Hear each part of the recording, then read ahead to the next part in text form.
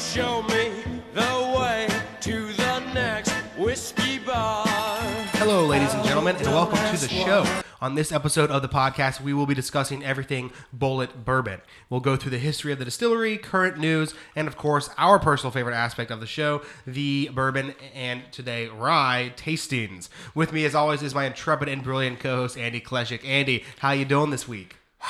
It's been a week. Absolutely, it is. Before you jump, I'm sure you got. There's a number of things I'm sure you want to talk about. Before you jump on in, I just want to say to all our listeners out there: pour yourself a glass of bourbon, of Bulleit Bourbon, of the Bulleit Rye, while you listen along to the podcast today. Andy and I I'm gonna pour ourselves a glass here as well.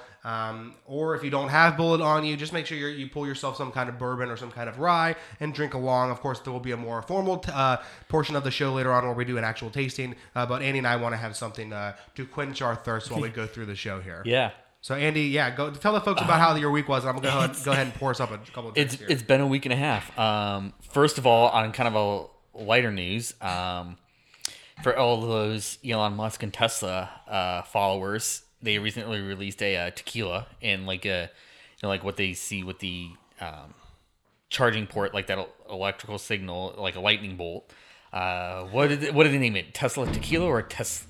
I've seen Tesla tequila and I've seen Tesquila, where it's like one word. I've seen both. So I don't really know. I don't know which one it is. Yeah, I don't know the official name of it. I think it's kind of hilarious though that they launched that. It was what, $200 or $250? $250 a bottle for a fifth for 750 milliliters, and the bottle shape is absurd in every way. I love it, but it's just wow. Yeah, I mean it's absurd. I mean, I guess if you're gonna do it though, like Elon Musk would be the one to do that. Apparently, it started. Yeah, absolutely, he'd be the one to do it. Apparently, it started off as a controversial April Fool's Day joke, and about the automaker possibly filing for bankruptcy, and now it's actually become a real live product, and it's a product that's going to be pretty much selling at the high end of the market there. Yeah, I mean, for pretty much all standard fare alcoholic products, it's going to be an expensive one, pretty much. Right. Yeah. Absolutely. Well, as of now, I don't want to dwell on it or linger too long. I'm not a lingerer. I'm not a fucking lingerer, Andy. But I figured because of some consequences that might take place here regarding the bourbon industry, you maybe wanted to mention something regarding as well the presidential election, because as of now, it certainly looks like Joe Biden is going to be the next president of the United States. Yeah, so as of right now, for anybody who is not in the U.S. or doesn't follow U.S. news, Which as of right, no one. Yeah, definitely, no one's paying attention to this right now. Everyone's following the election. Yeah, as of right now, it's, as far as I've seen, is yet to be certified results, we'll see. This is 2:41 p.m. on Saturday, November 7th, for the record. Yeah. So as of right now, pretty much exit polls from all the states and vote counts from all the states, pending official review and any legal challenges from Trump that he's so far submitted or alleged he'll submit going forward. Joe Biden is the projected election winner. So how is that going to impact the bourbon industry? Because you mentioned that to me before we started recording, and I didn't even realize. I've obviously been following the election closely, but I didn't even realize that there were, bourbon-related issues. Yeah, so this will primarily affect for all of primarily this is going to affect both the bourbon and U.S. alcohol business as well as European alcohol businesses, because currently, if these results are ratified and the electors vote in Joe Biden, that means Donald Trump is lost. As of right now, Donald Trump, he has enacted several different tariffs on at least several European products, primarily Irish whiskeys and Scotch whiskeys. I think in the order of about 25% on them in European Union against the European Union. And Scotch price has gone up because of that? I think a little bit. Some brands that I've paid attention to have gone up a little bit in stores around here. Lagavulin, I think, is one. They typically I could get them for around $100. I think they're around $120, $130 now. Macallan go up? I don't know if Macallan gone up. Went up. I haven't paid too much attention to them yet, but I would imagine they have.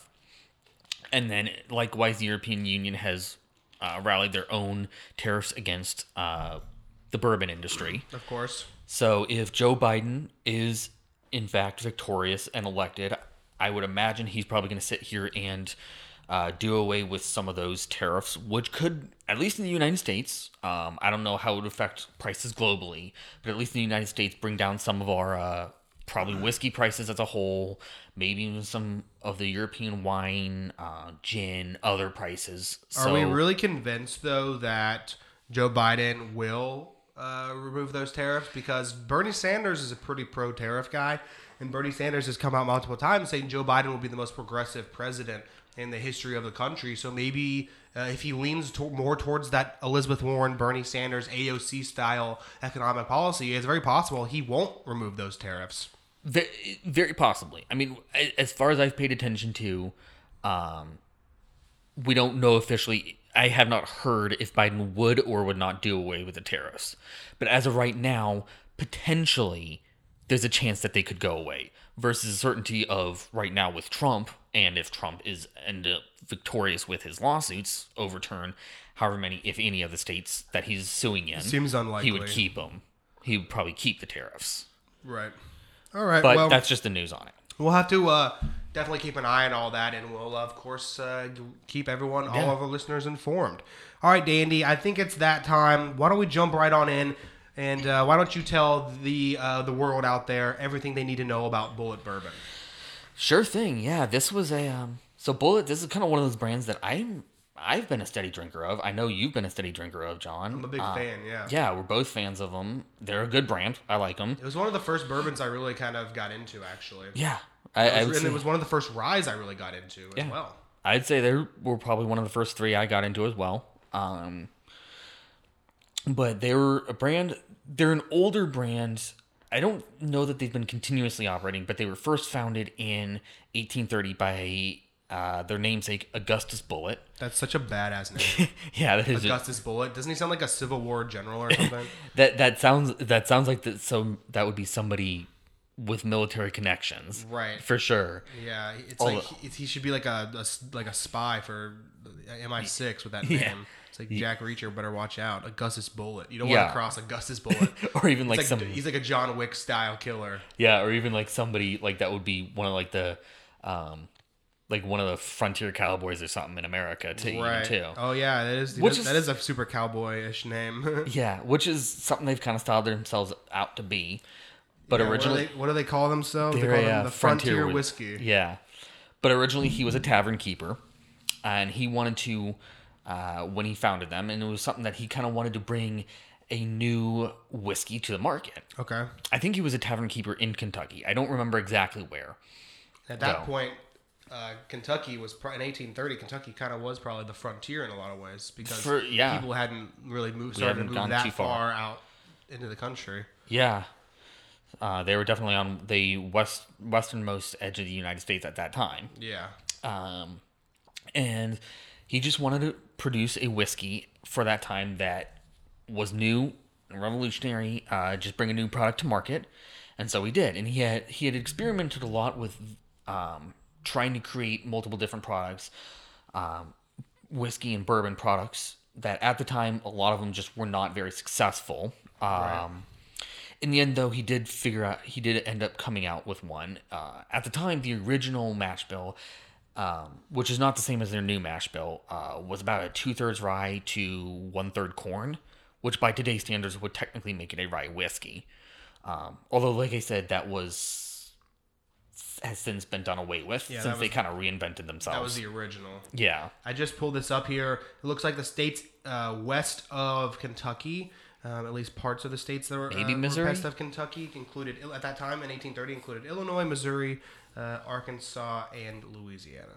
So still one of the most western states. And, and Missouri, Illinois, Arkansas, Louisiana, the states probably were not very... they were probably not very, they were probably very sparsely populated at that point.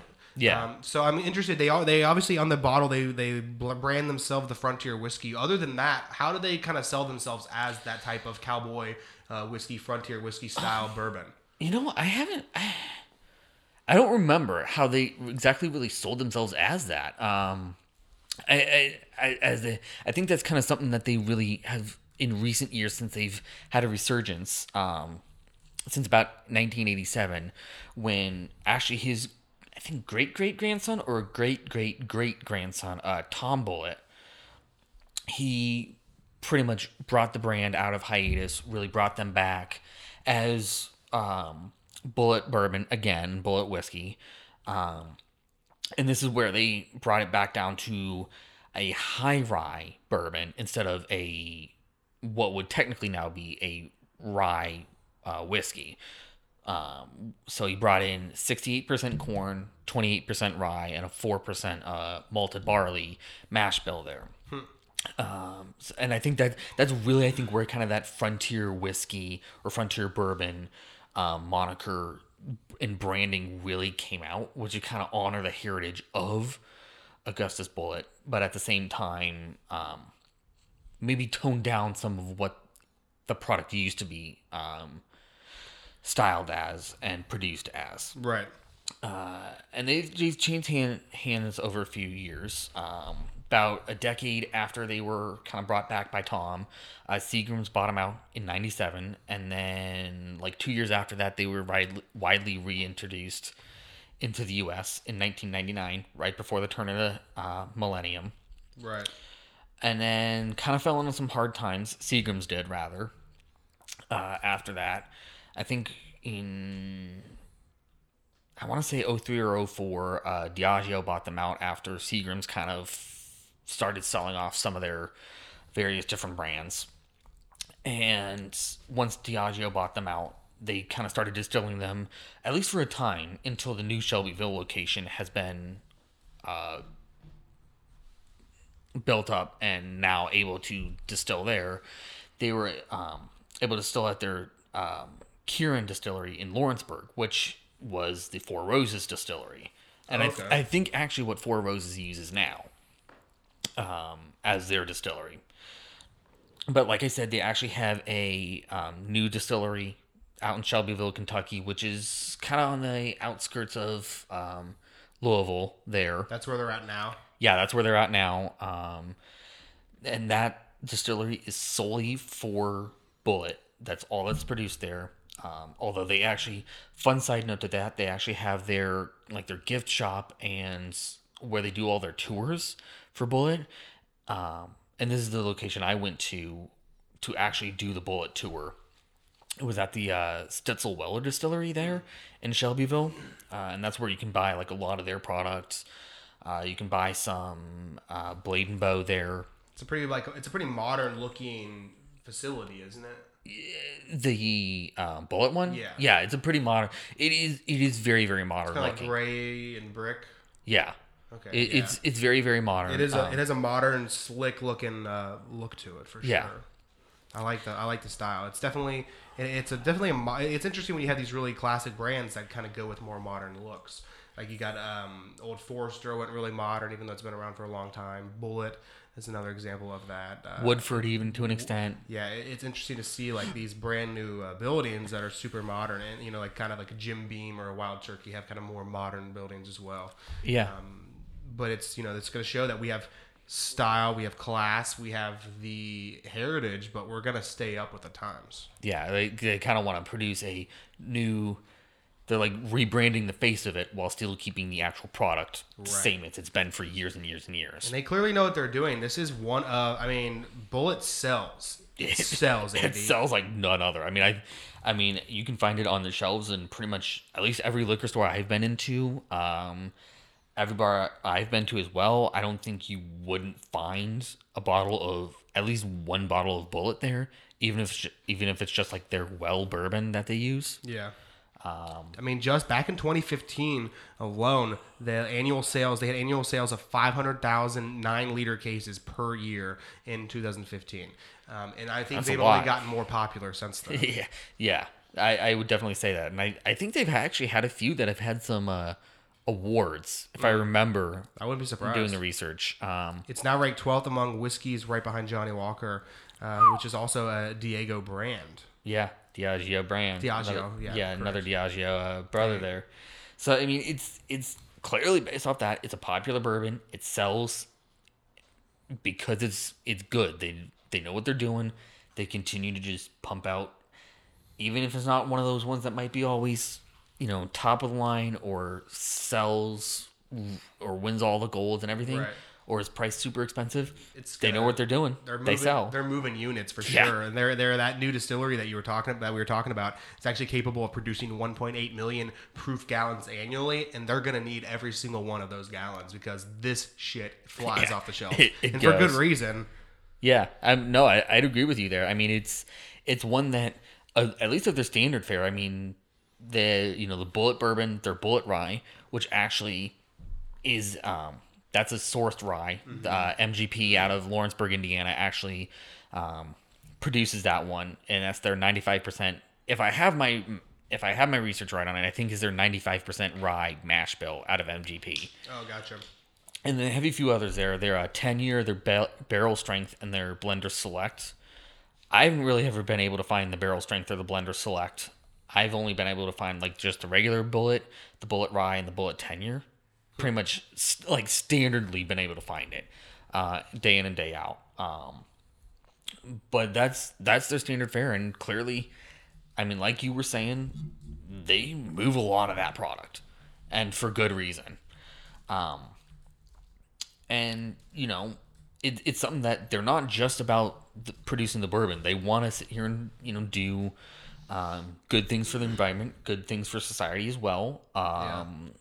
Even pre-COVID, before that, they had foundations and different funds and stuff set up to help the hospitality industry, like sitting there. I don't remember how much they actually had put up for that on their you can check it out on their website. They have something there.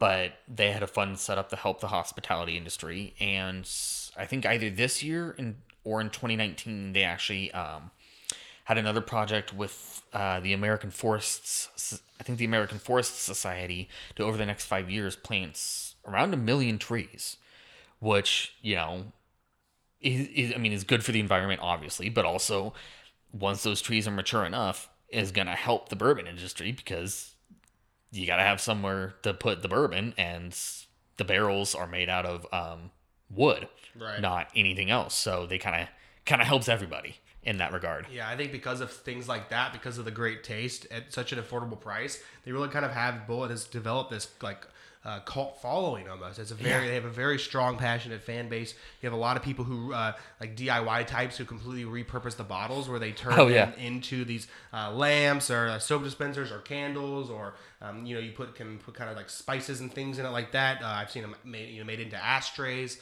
I actually have a wood for ashtray, but you see a lot of stuff happening like that with Bullet. Because I think people like the brand so much because the bottle is so unique in a lot of ways. It has that kind of distinctive vintage style bottle. They've actually gone into lawsuits and legal battles over the shape of the bottle. Redemption Whiskey fought them over trademark infringement in federal court because they thought basically the bottle was their style and that it was being stolen from them basically. But they call it a clear canteen shaped bottle with rounded shoulders and the name kind of branded right into the glass. And they said that was stealing, but the court ultimately ruled that Bullet was not infringing on their copyright. Good thing because people freaking love this brand. They love this bottle, and that would have been a real blow, of course. Oh yeah, definitely. I mean that's something that is for anybody that knows Bullet. I mean that's like an easy thing that you can just like gravitate towards. You just see it. And you're like, I know that's Bullet because of, at least, like you said, John, we have their rye, we have their regular bourbon here. Another thing that they kind of have is they intentionally offset the label a little bit instead of having it just straight across. It's kind of a little bit off kilter, just a bit to make it look that much more unique on the shelf. Absolutely, yeah. I never even noticed that really, but yeah, definitely it catches your eye. You see that the green band there or the orange band there, you're probably gonna spot that. Yeah, I agree with you. I also think this is one of the best crossover whiskeys I've ever had. Like if you're someone who is big into rye but not crazy about bourbon, try out this bourbon. Yeah. You're gonna really like this if you're into rye. If you you're really gonna like it. If you're someone who's into bourbon, not so sure about going into the rye, start off with this, reintroduce Bullet bourbon into your life if you don't have it there right now, and transition into the Bullet Rye because I think this is one of the most tasty and just closely connected crossover bourbon rye Yeah. combos that is out there. No, I'd agree with you. And I mean, at the price point, I mean, they're what, about $25-$30? Yeah, I it was think $30 for a liter. Oh, wow. Yeah, of the Wow. of the bourbon. Yeah, so I mean, it's great introductory bourbon to be able to do that with and afford. So, Absolutely. it's good to do. Of course. All right, Andy, what do you think? Is it that time? Should we go ahead and jump on into the tastings? I definitely think it's that time, yeah. All right, let's do it, folks. If you will. Of course, let's start off with the nose, transition to the palate, and then the finish. I'm very excited about this because this is one of the tastier bourbons, especially at this price point, in my opinion. Very smooth smell, I think. Yeah. There's not too many like sharp edges there. I mean, it's a well-rounded, smooth bourbon. Yeah. Nothing jumps up too much crazy, like I was saying, on the nose on it. I'm getting a little bit of vanilla, like an orangey Yeah. finish kind of there. You get that like caramely cherry oak as you do in most bourbons in the nose there as well. Yeah, I get a lot more like the oak and the vanilla and Yeah. the orange there lot of than maybe cherry. But I'm getting. I didn't smell cherry. I was feeling most caramel and the oak and the vanilla and orange as well. That's what I'm getting. Let's see how it tastes.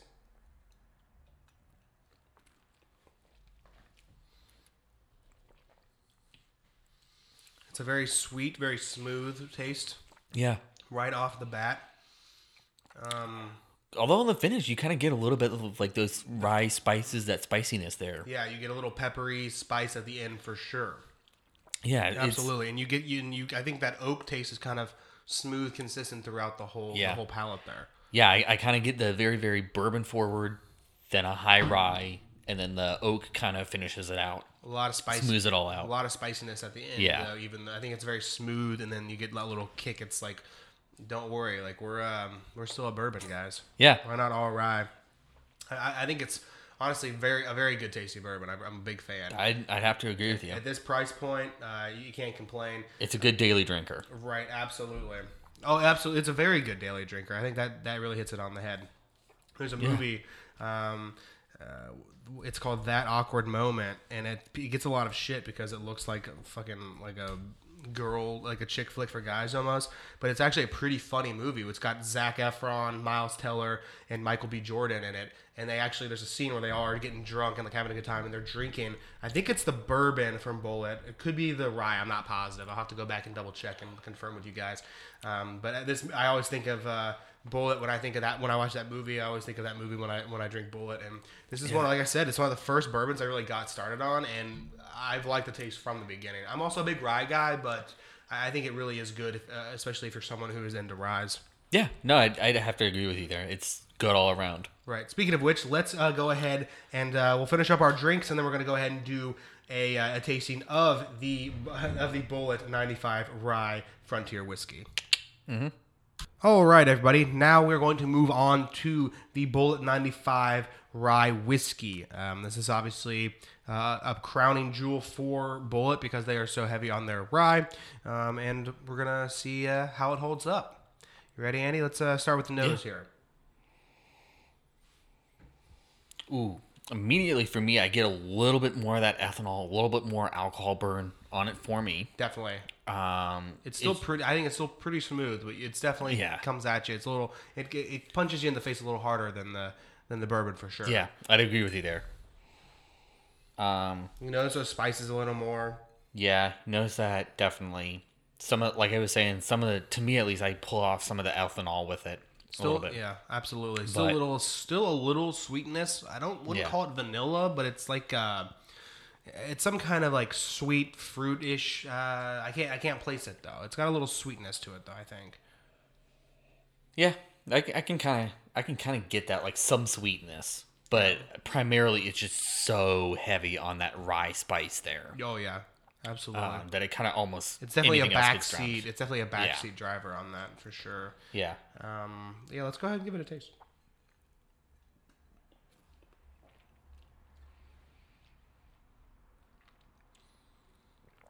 Heavy on the oak. Ooh. I'd say heavy on the oak, but for me, I'm actually pulling out more of the oak is almost even taking more of a back seat to spices there for me. I'm getting like a lot of, like a little bit of maybe anise in there. Okay. A little bit of nutmeg. See, I get the spice. Spice. I get the spice for sure, but I still get a lot of brown sugary type sweetness. I think Yeah. I can really place it a lot better with the palate than I could with the nose. It's kind of that. I was like, what is that sweetness? It's kind of like a brown sugary sweetness mixed Yeah. with that oak, but you do have a lot of spice at the end for me, especially.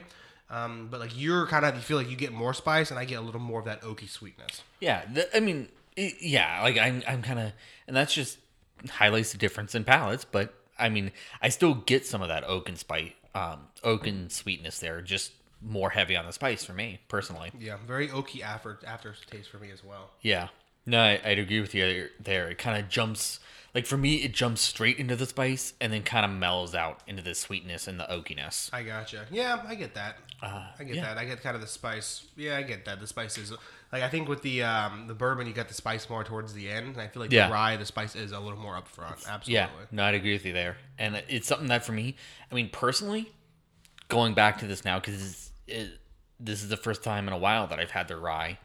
Actually, to be honest with you, I prefer their rye over their regular bourbon. Oh wow, Personally. Now, that's surprising to me yeah, because I feel like you're more of a bourbon guy.